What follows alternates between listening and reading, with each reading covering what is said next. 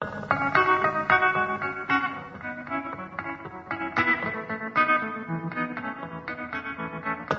now, for the show reflecting on classic radio, Hollywood 360, with your host, Carl Amari. Who's that strange-looking man, Fungy? That's Carl. I met him at the laundromat. Detective Agency. Sam, sweetheart. I don't know what to do, Rabbi. Every night he listens to the radio. I can't keep him away. The Lone Ranger, the Shadow, the Masked Avenger. This is not good. It tends to induce bad values, false dreams, lazy habits. Want to hear the most annoying sound in the world? Guys! Fellas, think we could listen to the radio or something? Hello, everyone. I'm Carl Amari, and this is Hollywood 360, the radio show that presents the best in classic radio. This hour on Hollywood 360, Jack Webb stars on a Christmas episode of Dragnet from 1950. Then a mysterious Christmas present arrives at 79 Wistful Vista, the home of Fibber McGee and Molly from 1939.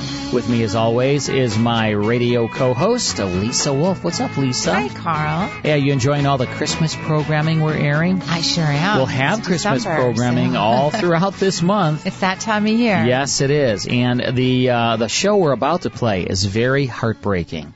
It's a very famous episode of Dragnet. They did this on radio and on TV. It's about a little boy who goes missing at Christmas time.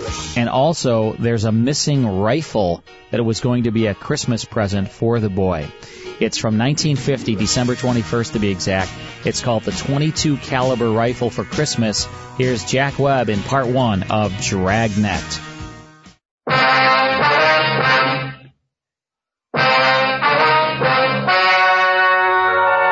Ladies and gentlemen, the story you are about to hear is true. Only the names have been changed to protect the innocent. Dragnet. You're a detective sergeant. You're assigned to homicide detail. A small boy is reported missing from his home. His age, 9 years. Foul play is suspected. Your job, find him. It was Thursday, December 22nd. It was cold in Los Angeles. We were working the night watch out of homicide. My partner's Ben Romero. The boss is Thad Brown, chief of detectives. My name's Friday. I was on the way into work, and it was 3:55 p.m. when I got to room 42. Homicide. Hi, Joe. Ben, what's doing? Oh, pretty quiet. How's your mother? Oh, that cold's still hanging on. Bad cough. Doc says nothing serious. My kid's got the same thing. Must be some kind of a virus going around. Yeah. Is that a new suit you got on? Oh, yeah. Ma figured I needed one. Let me see. Oh, yeah, that's a nice shade of blue. Where'd you get it? Quincy's down in South Fig. Look okay? Turn around. Oh, yeah, that's a good fit. Did you get all the reports on the Webster case yet? Yeah, all taken care of. Let me get it. Homicide, Friday. This is Levinson, Unit 113J. Got something for you. Yeah, Harry, what's doing? Doherty and I are out here on Collis Avenue, 4656. Trying to track down a 9-year-old boy. What's the story? Kid's missing, suspicion of foul play. How long has he been gone? About 2 hours. Looks like a job for homicide. How do you figure? Kid was last seen playing in the backyard of his home. Yeah? We checked over the yard. Find anything? Bloodstains, lots of them. They look new. Ben and I left a message for Chief of Detectives Thad Brown. Then we went over to the crime lab, picked up Lieutenant Lee Jones, and drove out the Arroyo Seco freeway to Collis Avenue. It was an average neighborhood. Number 4656 was a one-story green stucco residence situated on the corner of Collis Avenue and Harrison Drive. Beyond the backyard was a tract of undeveloped land covered with scrub oak. Harry Levinson from Highland Park Juvenile was waiting for us in front of the house. Back this way, fellas. I'm coming, Lee. Wait till I get my bag. Okay. Who notified you that the boy was missing, Harry? The mother said she went out to do some Christmas shopping about 11 this morning, left the boy home. She came back about 2 this afternoon. He was gone. What's the name? Johnstone. Kid's name is Stanley, 9 years old. Mm-hmm. Was this gate open like this when you got here? Oh, yeah. I haven't touched the thing. Here are the stains over here, Lieutenant Jones, along the edge of the walk, see? Yeah.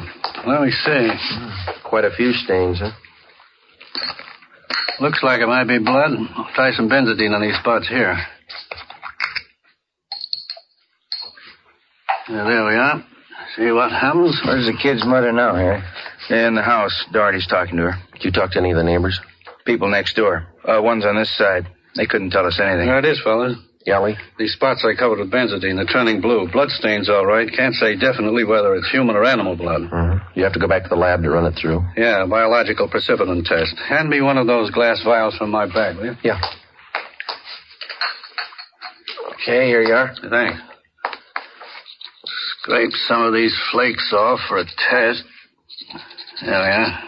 How soon can you tap the blood for us, Lee? Precipitin test won't run more than 20 minutes. It'll take 3 or 4 hours to run a blood grouping, though. That's it. Anything else you want to check? Levinson, anything else? Right here in my handkerchief. Empty shell. That marker over there by the rose bush, that's where I found it. From a .22, huh? Yeah. Might tie in, might not. Mark it and dump it in this envelope, will you? Sure. There you go. Did you get out a missing broadcast in the boy here? Doherty did about half hour ago. Here's the description here. Thank you. Mother know about the bloodstains? No, we didn't tell her. She's worried enough already.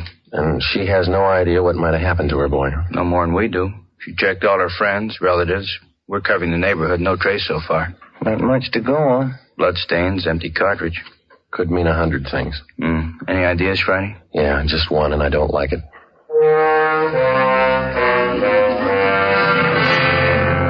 4:30 p.m., Thursday, December 22nd.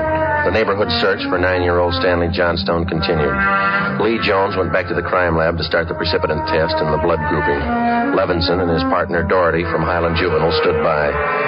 We called Chief of Detectives Thad Brown, and he ordered up a special detail to aid in the search for the missing boy. Ben and I questioned the boy's mother, Mrs. Ruth Johnstone, a woman in her early 40s. She seemed fairly calm under the circumstances. Mrs. Johnstone, is your boy Stan in the habit of wandering off without telling you where he's going? No, he's not in the habit of wandering off, but he has done it before. When was the last time, Miss Johnstone? You don't have any children, do you, Sergeant Friday? No, I'm not married. Well, there comes that time in every young boy's life when he feels that it's time to leave home, to go out on his own. Usually happens somewhere around 8 to 10. I think I know what you mean. I got a boy. Well, then you know how it is. My husband and I scolded Stanley one day after school, and he was quite put out about it. He thought George and I were unfair. Packed a few of his things and left. How long was he gone? Oh, no time at all. About 2 hours. I was worried about him, but my husband said to leave him alone. Said every boy had to go through that stage. Well, and you think he's run away from home again this time? Yes, I think so. He's been gone about 4 hours now, and I have a funny feeling about it. Did you and his father have some misunderstanding with the boy recently? Well, that's just it. We haven't. I don't mind telling you now that we're talking about it. I am getting worried. Any place around that he might like to visit? Hobby shop, playground, where he might be? Yeah, there's Jensen's model shop and little Shanna Burroughs, but I've already called him, and he hasn't been seen all day. I called all his friends. They have no idea where he is either. We'd like a list of all his friends and the places that he was known to frequent. Oh, yeah, all right, I'll give them to you. Where do you suppose he is? Where's your husband now, Miss Johnstone? Oh, he's at work. George works for the city. He's a fireman. What house is he stationed at? Engine Company 12. He's working the A platoon. He'll be home tomorrow morning. I haven't told him that Stanley's gone. Was there any chance that the boy might be down at the firehouse with his father? No, he seldom goes down there anymore. No, I don't think he's there. I'm awfully worried. May I call my husband? Certainly, go right ahead.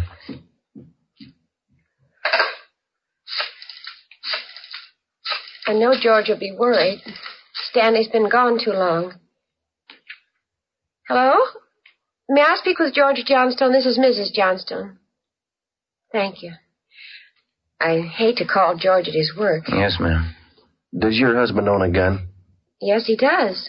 What caliber, do you know? Well, it's a .45 automatic. He got it. George? This is Ruth. George, is Stanley down there with you by any chance? Oh. No, I can't find him anywhere. He hasn't been here when I came home from my shopping. There are 2 policemen here. Oh, no, dear. I'll call you if we don't find him soon. All right, dear. Yes, you too. Goodbye. Well, I didn't think he'd be with George. That .45, is that the only gun in the household? Well, yes. Why are you asking about guns? Has anything happened that you're not telling me about? No, ma'am. Just routine checking. We'll have to take a look at that .45, if you don't mind. Maybe I should tell you. We do have another gun in the house, but it's all wrapped up. George bought it for Stanley's Christmas present. May we see it, please? Well, yes. Will you have to unwrap it? Yes, I'm afraid so. I think I can reach it. We had to hide it. So let me see. Oh, here's the paper it was wrapped in. Stanley must have found it. It's gone. See, here's the gift card and the box the gun came in, the rifle. Can I look at that box, ma'am? Thank you. How about it, Joe? .22 caliber. Thursday, December 22nd, 5:15 p.m. It was getting dark. The search for the missing boy continued. We checked the list of Stanley Johnstone's friends. None of them or their parents had any idea of his whereabouts. We talked with Levinson again. He had been in touch with the detail combing the neighborhood. They had found nothing. We went down to Collis Avenue and 10th Street, service station on the corner. One nickel, Joe? No, I got one. You watch for that, huh? Yeah. Okay.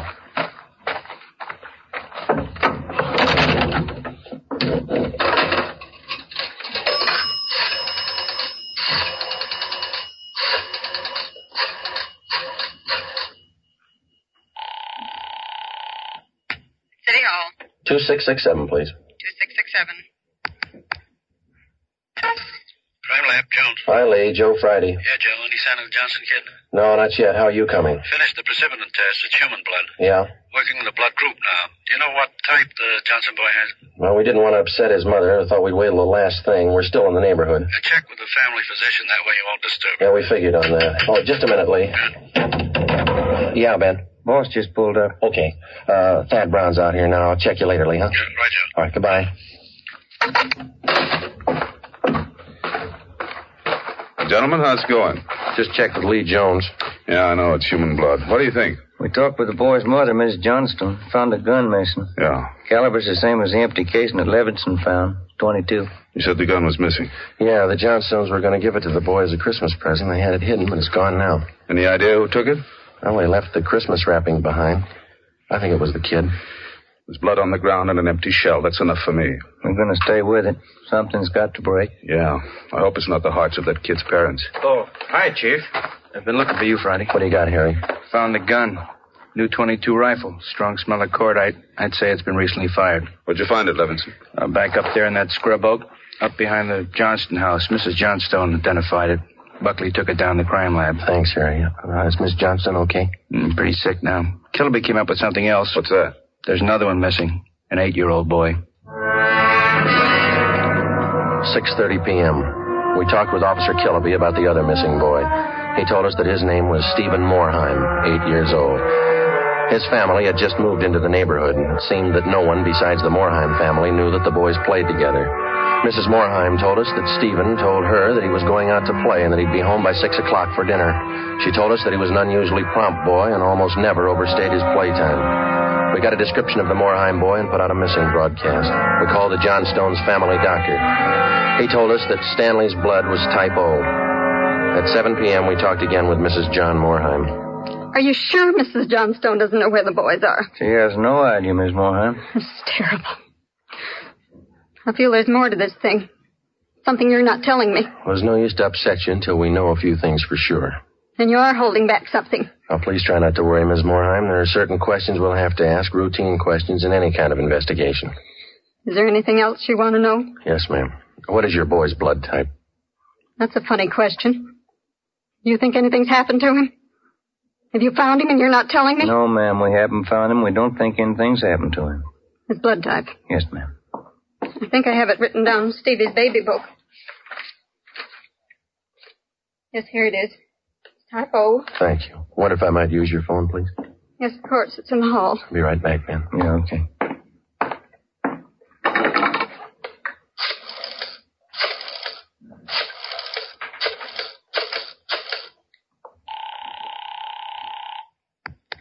City Hall. 2667, please. 2667.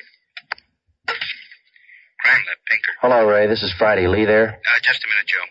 Take 2, Lee. Jones speaking. Checking back, Lee. Did you get the blood types on the 2 missing boys? Yeah, both boys type O. So are the stains, Joe. Type O. 8 p.m., Thursday, December 22nd. Still no sign of either of the missing boys. Chief of Detectives Thad Brown went back to headquarters to direct the search from there. He dispatched another detail of 50 men to aid in the hunt for the missing youngsters. 8:30 p.m. was getting colder. The citrus growers were warned to expect a freeze. We went up the block to see Mrs. Johnstone. Her husband had quit work early and returned home. We talked with him. He could tell us nothing more than we already knew. We still had not informed either of the families about the bloodstains and the empty cartridge casing which had been discovered in the backyard of the Johnstone home. It was more than possible that they had a right to know about our findings, but Ben and I felt that there was no cause to add to the distress of the two families at this time. If the two missing boys were found alive and well, then the bloodstains in the cartridge case would be of no concern to the relieved parents. At 8:40 p.m., Ben and I left the Johnstone house and went to the home of Mr. and Mrs. John Moorheim. Miss Moorheim, you said your husband worked at a market? Yes. He telephoned about 15 minutes ago and said he was closing up right away. He'll be here any minute. I do wish Stevie would call or come home. It's so cold out tonight. All he had on was a thin cotton jacket. Please try not to worry. We're doing everything we can. He's going to be all right. Stevie's father's such a sensitive man. He and the boy are so close. I know he's terribly upset. No, you're sure there's no place you might have forgotten? Someplace where the boy might be? No place. No. Anything happened to the boy will just kill Jack. No. You sit still. I'll get it, Miss Moorheim. Joe? Hi, Harry. The Johnstone kid. He's been found.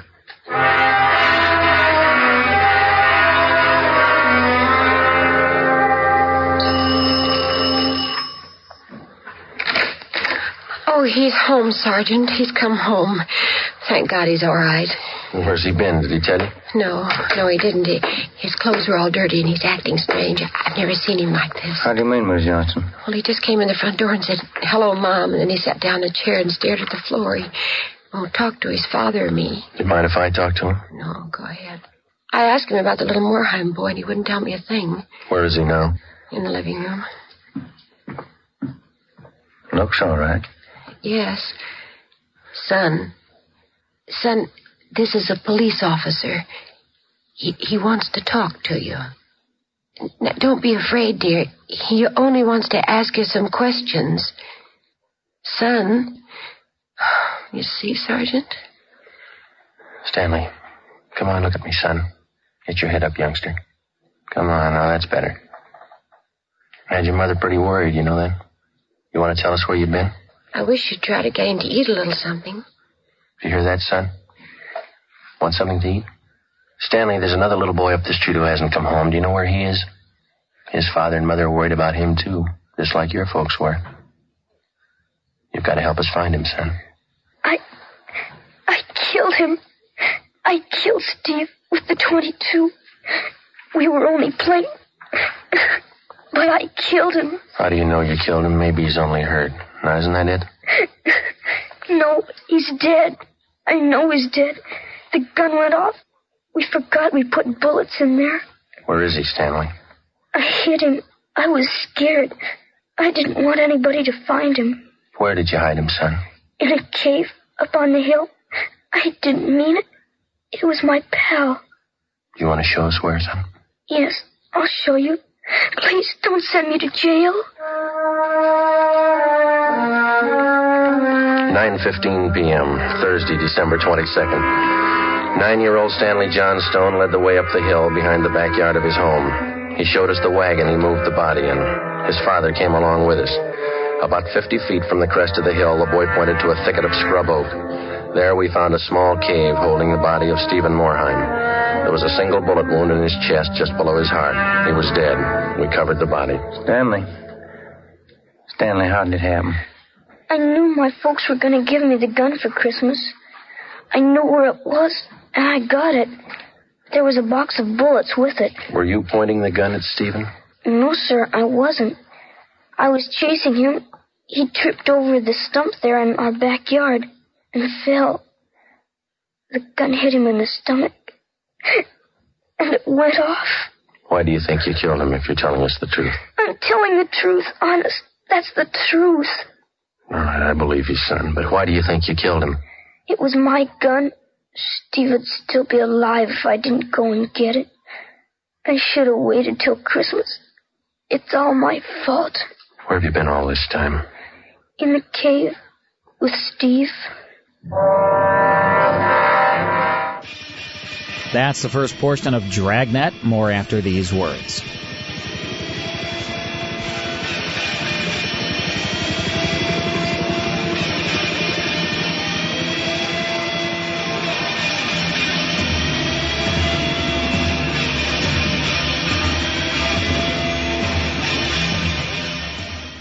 More Hollywood 360 after these important messages. Hi, Carl Amari here. During the month of December, you can digitally download Amos and Andy Volume 1. 12 comedy episodes of Amos and Andy Volume 1 is regularly priced at $19.99, but is yours for only $9.99 via digital download this month only. Also on sale during December at 50% off is Classic Radio's Greatest Christmas Shows Volume 1. 12 Christmas episodes including Fibber McGee and Molly, The Great Gildersleeve, The Bing Crosby Show, My Favorite Husband, Nero Wolfe, Our Miss Brooks, Suspense, and more. Classic Radio's Greatest Christmas Shows Volume 1 is regularly priced at $19.99, but is yours for only $9.99 via digital download this month only. Visit ClassicRadiostore.com today and digitally download the Amos and Andy Show Volume 1 and Classic Radio's Greatest Christmas Shows Volume 1 at half price. In January, these two collections will go back to full price, so don't miss them while they're on sale during December. Log on to ClassicRadiostore.com.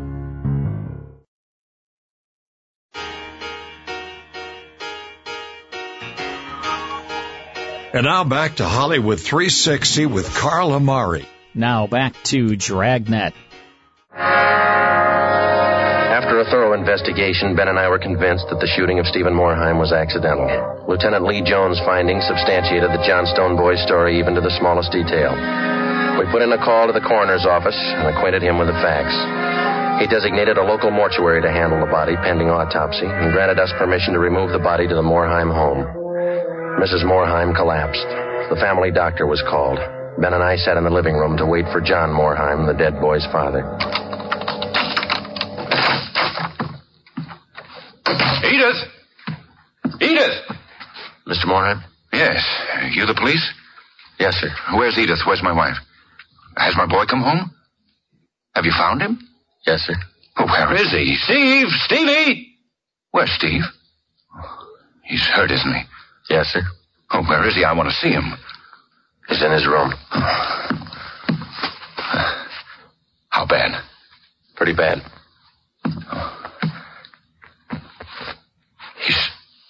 He's dead. All right if I go in? If you want to. Will you go with me? Sure. Don't make it any harder on yourself, Mr. Morheim. I want to see my boy. Stevie. Mr. Morheim. Stevie.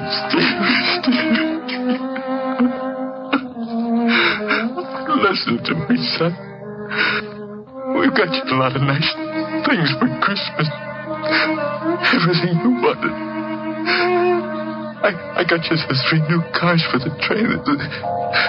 The one with the searchlight really works.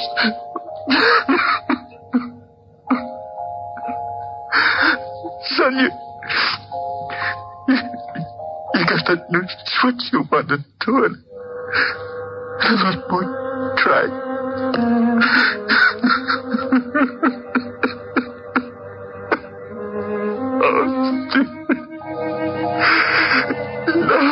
You can have a big layout.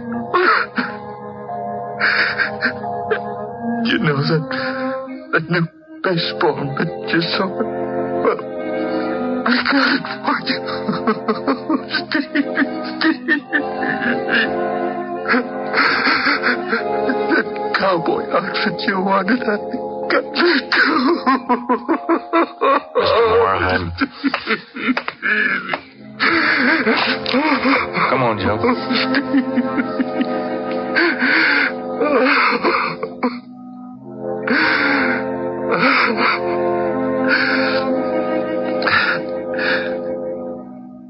What happened? It was an accident. He was playing with the Johnstone boy up the street. Playing with a gun. It went off. What was the other boy's name? Stanley Johnston. It was an accident.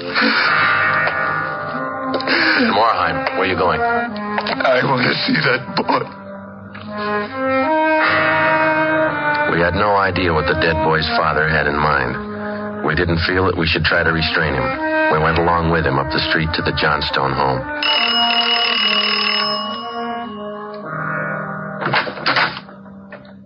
I'm Stevie's father.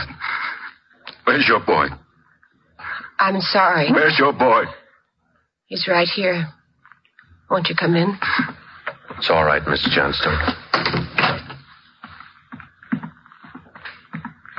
You the boy that was with Stevie? Yes, sir. What's your name? Stanley. Stanley. I know it wasn't your fault, Stanley. I wonder if you'd do something for me. Yes, sir. I've got a lot of nice presents for Stevie. I know he'd want you to have them. I want to give them to you. Christmas Eve. Mom? I think that would be a fine idea, son. Come on, Ben.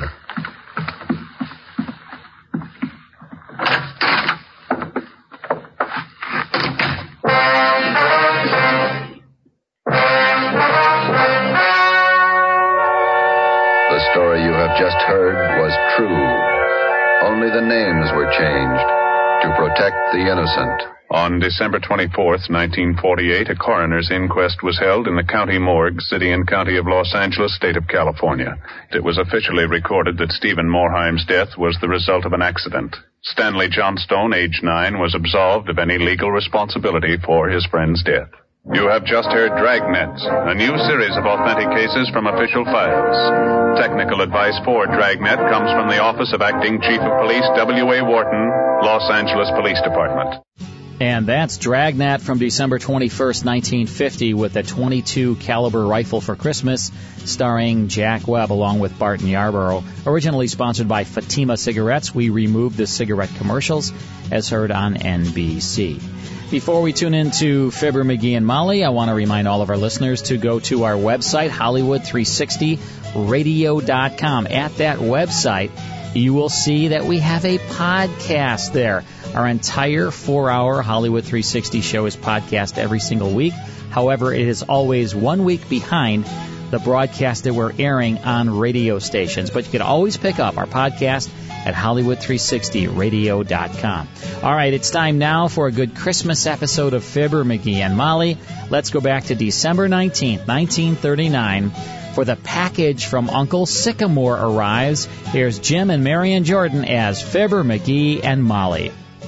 The Johnson Wax Program with Fibber McGee and Molly. The makers of Johnson's Wax and Johnson's Self-Polishing Glow Coat present Marian and Jim Jordan as Fibber McGee and Molly with Bill Thompson, Jimmy Shields, and Billy Mills Orchestra. Well, Molly has convinced Fibber that his back fence quarrels with neighbor Gildersleeve have no place during the Yuletide season. Result?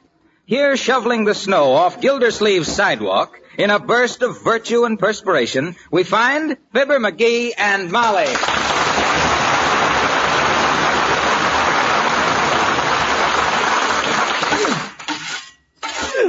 Ah, nice work, McGee. Only 20 feet to go. Are you tired, dearie? Oh, phew. All right, tired. And look at these blisters. Oh, heavenly days. They are big, aren't they? Big. I ain't had such blisters since I played hooky from the 5th grade. How could you get blisters on your hand playing hooky? Did I say they was on my hand? Go to work. You're almost through now. Okay. There. Well, all finished. Whew, am I tired. And a nice job, too, dearie. Yeah, but it ain't right, Molly. Doing all this work for a big heel like Gildersleeve. Well, a heel never gets anywhere without some good soul to lead the way. Wow. Let's go in the house. I'm cold after that. Hey, Fibber, Molly, I've got something for you. Oh, look, McGee, Mr. Wilcox. Uh-oh. This may be that thing, folks. Better start taking up the rugs. Well, and what have you got for us, Mr. Wilcox? A big package. Here, take it, Fibber. Oh, is it from you, Mr. Wilcox? No, I just happened to see your name on it at the post office, so I told the mailman I'd save him a trip. Oh, gee, thanks, Arlo. What you been doing at the post office? Oh, I just sent my little nephew a snake for Christmas. Oh. Snake? That's kind of dangerous, ain't it, for a kid? Oh, it couldn't hurt him. It's just a baby snake. How do you know? Well, it's still carrying its little rattle. Oh. Well, so long, folks. Reminds me of the time when I was a boy, Molly. Somebody gave me a Great Dane for my birthday, but I had to give it away. Why? Cost too much to feed him. Had the house broke before he was. Oh.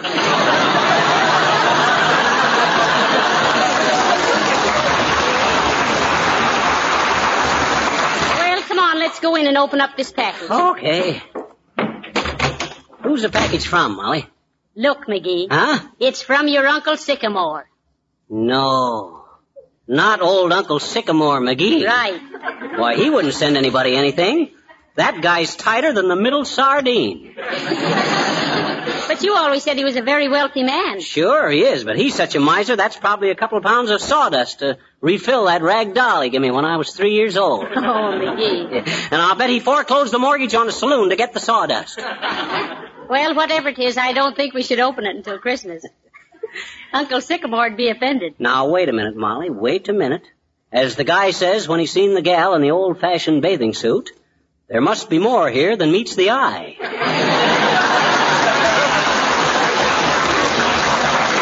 Maybe the old spider has finally got a hunk of Christmas spirit. Yeah, like old Scrooge. Maybe he's broken down at last. Sure, he's getting pretty well along in years, you know. Maybe he's begun to realize that I'm old enough now to handle large sums of money, and maybe he's... Oh, shucks, I'm dreaming. Oh. Well, don't wake up now. Go on and dream. I was just thinking the old skinflint might really send a wad of dough to... Oh, no, I'm wrong. Not that old tightwad. How can a man be so stingy? I don't know. They say he's so close-fisted the only way a fortune teller can read his palm is with an X-ray. Yeah? What'd you say? X-ray? Yeah. That's it, Molly. You got it. X-ray. We'll get that package X-rayed. That won't hurt Uncle Sycamore's feelings. Wonderful, McGee, wonderful. Oh, you're so clever. Oh, it was nothing that any red-blooded American boy could... Get your hat, Molly. We're going downtown and get this box X-rayed. We'll even take a cab. I'll be right with you, dear. Oh, I'm a millionaire if that package you got there is more than a sack of navy beans. You ready, Molly? Let's go. Here we go.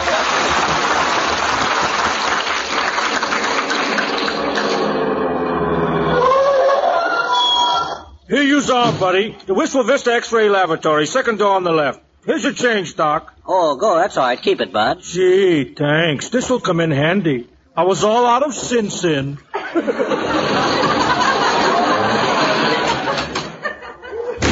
Well, what did you swallow? We ain't swallowed anything, sis. Oh, really? No. Most everybody comes in here swallowed something. Hairpins or coins or tacks. I'm writing a book about it. I can't even swallow that. What's the title of your book, dearie? How to get to the seat of your trouble without calling an usher.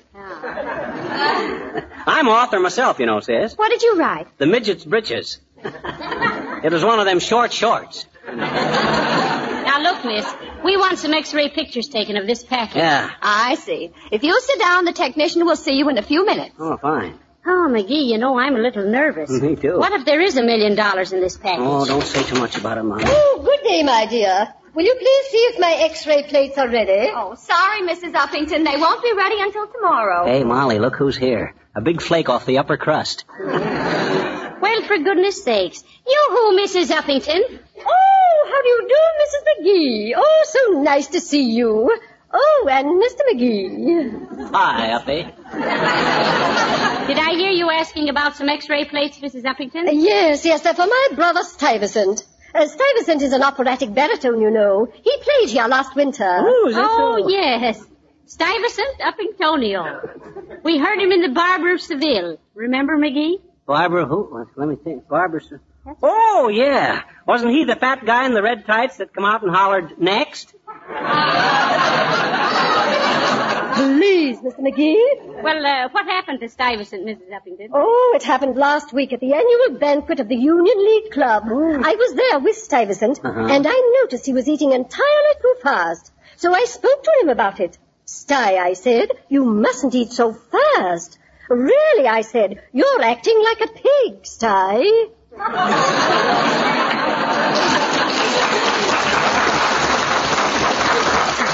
Dear, dear. Yes, and just then oh, what a horrible moment. He swallowed a lace doily. Oh. Not Stuyvesant. My, he was hungry, wasn't he? Does he like Chinese food, Uppy? I got an extra laundry bag he can have if he'll take the please. string off.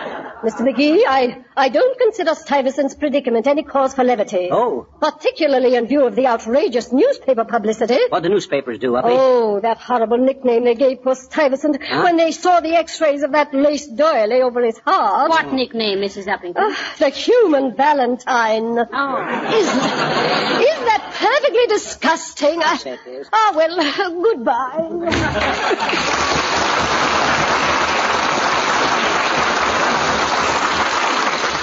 What in tunket you suppose is in that package, Molly? Here, let me heft it a minute. Here it is. Weighs about 9 pounds. I wonder what weighs 9 pounds. I did when I was born. Hello there, baby. Here's the film, Jordan. Oh, thank you. Better stop by again tomorrow. Sure will, baby. Well, hello there, Johnny. Hello, daughter. Glad to see you. Hello, Mr. Oldtimer. I see you're working for some film company. Yep. They say it's got a great future, too. But I don't know. I still like the old stereopticon. You would. Hey! Incidentally, you know who invented the magic lantern? Old Diogenes, when he was looking for an honest man. He knew he couldn't do it without magic. That's pretty good, Johnny. But that ain't See, what am I talking about? That wasn't either good.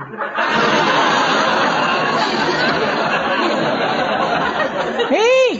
Oh, the way I heard it, one feller says to t'other feller, see, says, have you seen Tom Hope's new picture, The Cat and the Canary? No, says the second feller. Anyway, that ain't Tom Hope's picture, it's Bob Hope. Oh, says the first feller, I thought he played the part of the cat. Well, so long, kids. Merry Christmas. Same to you, old-timer.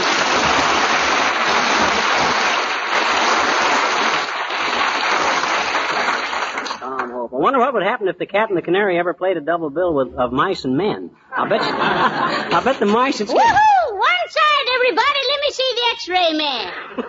I'm afraid you can't see him right now, Grandma. He's busy. Okay, Shorty. I just wanted my collarbone X-rayed. I think I busted it. Huh? But it don't really matter. I hardly ever wear collars anyway. Yippee!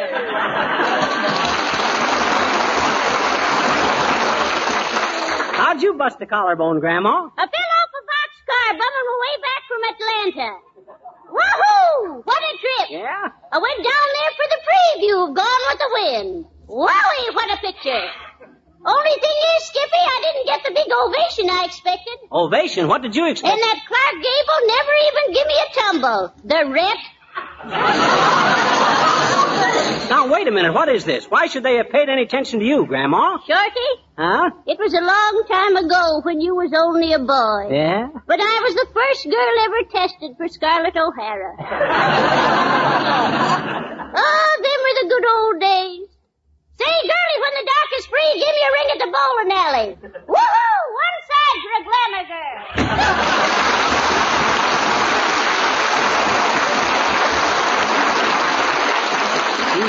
Glamour girl, eh? Say, she might have come from a good Southern family at that, McGee. Yeah. In fact, I wouldn't be surprised if hers was one of the first families of Virginia to go barefoot. Mr. McGee, the technician will see you now. Oh, thank you, dearie. Bring the package, McGee. Okay. Ooh, careful, Molly. It's kind of dark in here. Yeah. You the X-ray technician, Bud? Certainly am, Wogglebug. Yes, indeed. Oh, Boomer. Yes, Horatio K. Boomer. Expert on the short wave and the long haul. Say, we want to have this package X-rayed, Mr. Boomer. We think there's money in it. Yeah. Money? Yeah. Why, of course, of course. Yeah. Now, look here, Boomer. I won't stand for this. You Oh, hello, Fibber and Molly. Excuse me. Oh, don't mind us, Harlow, but ain't you in the wrong office? This is an X-ray, not a fluoroscope. Well, never mind that now. Look here, Boomer. You're a gyp. Now there is a very penetrating bit of character analysis. Go on, Mr. Wilcox. Yes, proceed with the indictment, my long-limbed linoleum lover.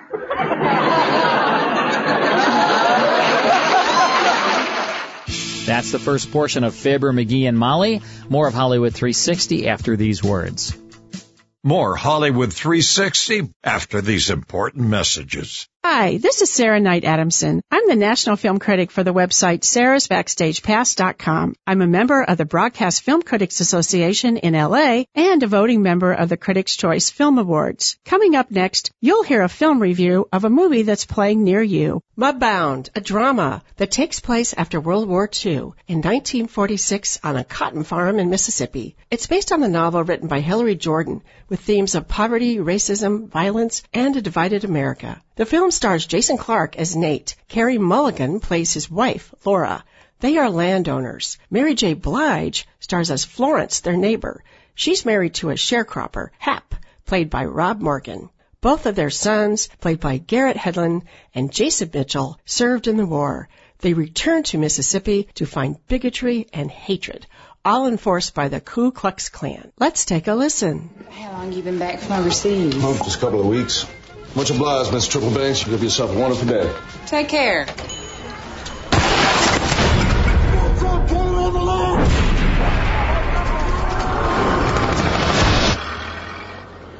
It's all right. It's just a card must have backfired. Here's another clip. This place, this law, we don't belong to them. And I'll think of the farm. I'll think of mud, encrusted knees and hair. The bottom line, I'm way in. 4 stars out of 4. This is one of the best films of 2017. I felt like I was watching a literary masterpiece projected on the big screen due to the outstanding script. Dee Rees is a stellar director with excellent performances by all. Wow, what a movie. Check out my written review of Mudbound on sarahsbackstagepass.com. See you next week. And now back to Hollywood 360 with Carl Amari. Next time, it's the conclusion to Fibber, McGee, and Molly. Then Greer Garson stars in a tale well calculated to keep us in suspense, a good Christmas story from 1953. That's next time here on Hollywood 360. We'll see you next time.